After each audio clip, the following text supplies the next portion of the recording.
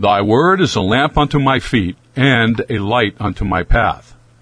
This is Gary Neron welcoming you to the Lamp and Light broadcast, coming to you from the studios of Central Baptist Church in beautiful Ocala, Florida. Lamp and Light is a ministry, taking a book of the Bible verse by verse, teaching as it is to men as they are, without compromise or apology, speaking the truth in love, and our purpose is to give the lamp and light to all. Yesterday in our study of Hebrews chapter 11, we were talking about the effect of a wife's faith upon her husband.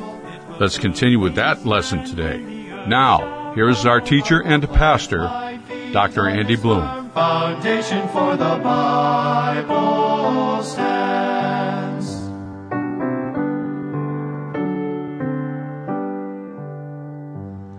But now we go on and we look at Sarah in verses 11 and 12. Through faith also Sarah herself received strength to conceive seed, and was delivered of a child when she was past age, because she judged him faithful who had promised. Therefore sprang there even of one in him as good as dead, so many as the stars of heaven, of the sky in multitude, and as the sand which is by the seashore, innumerable. Well, this is a miracle. Sarah conceives at 90 years of age, long past the change of life.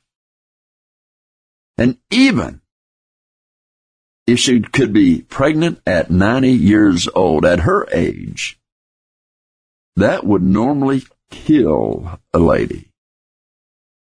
But she judged him faithful who made this promise to her. She judged God faithful. Now, judge faithful means someone who is worthy of trust.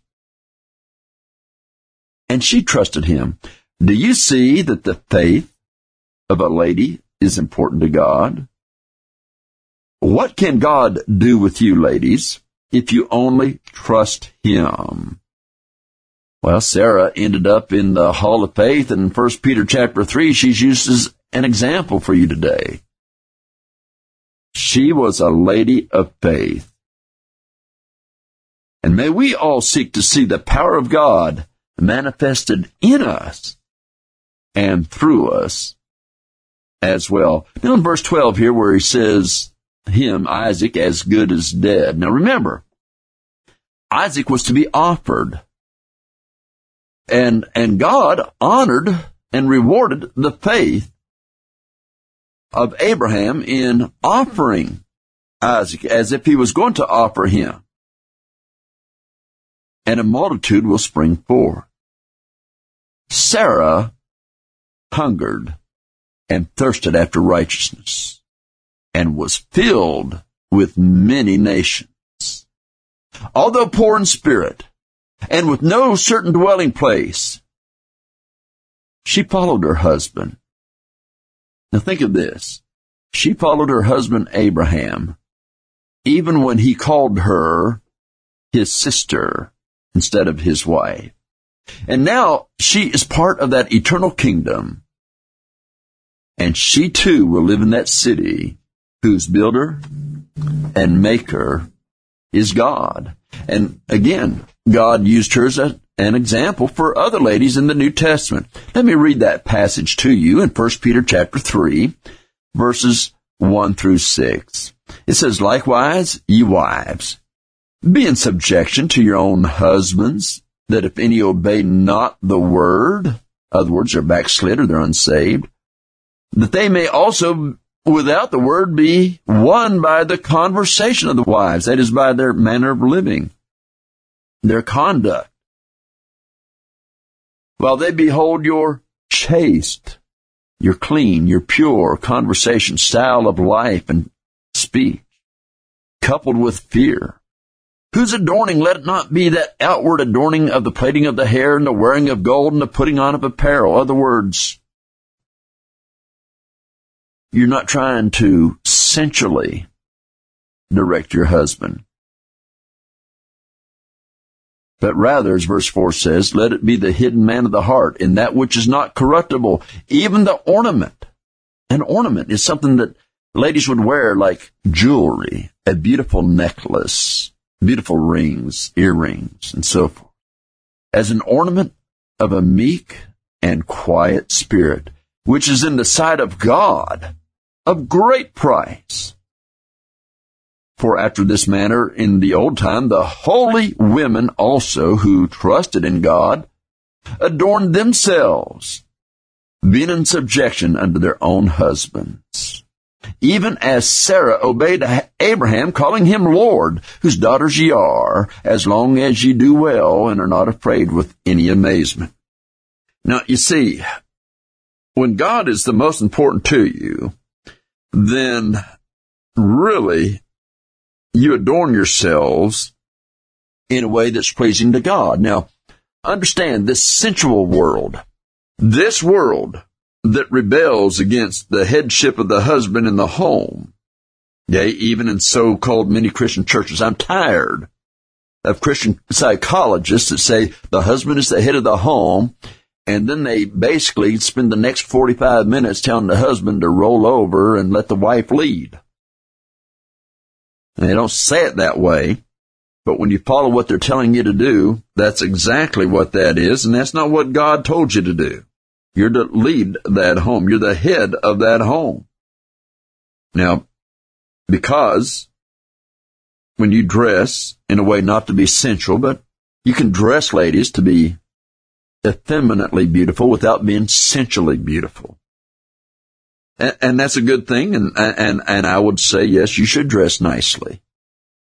But you need to have a meek and quiet spirit. That's the ornament of great price. They adorn themselves. That means they put it on like jewelry. It could be seen.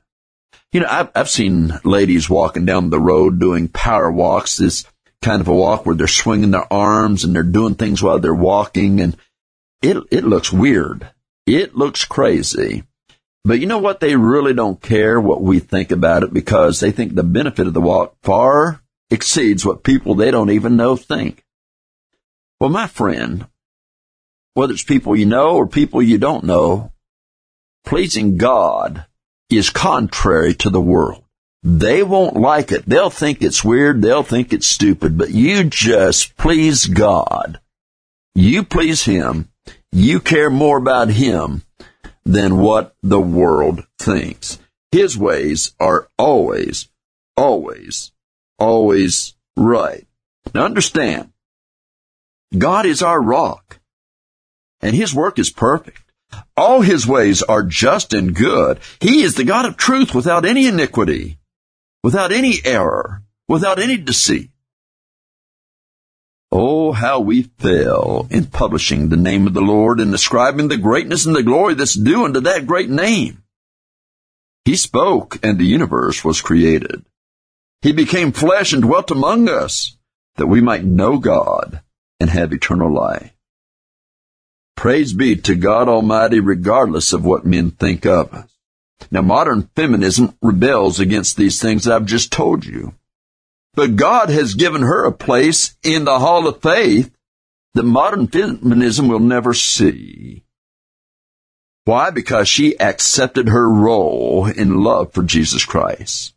And Sarah does this through faith, and not Abraham's faith, but the trust she had herself in the Word of God. Now, someone may say, you don't know my husband, or my husband is not a spiritual man. I can't submit unto him. I have to take the leadership of this home.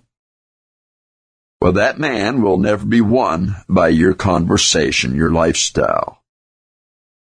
Now, you remember this. Abraham twice told people Sarah was his sister instead of saying that he was his wife. And when Sarah suggested that he go into Hagar, he didn't waste any time. Now, God places Sarah on the level with the rest of the hall of faith, because she scripturally and lovingly submitted herself to God's will and therefore to her husband, knowing that it pleased God for her to do so. And he gave her strength for whatever she may need to endure. And in her case, it was bearing a baby at 90 years of age.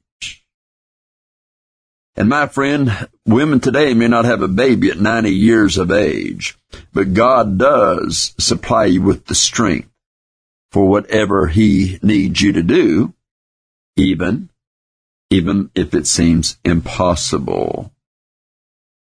He will always supply the need.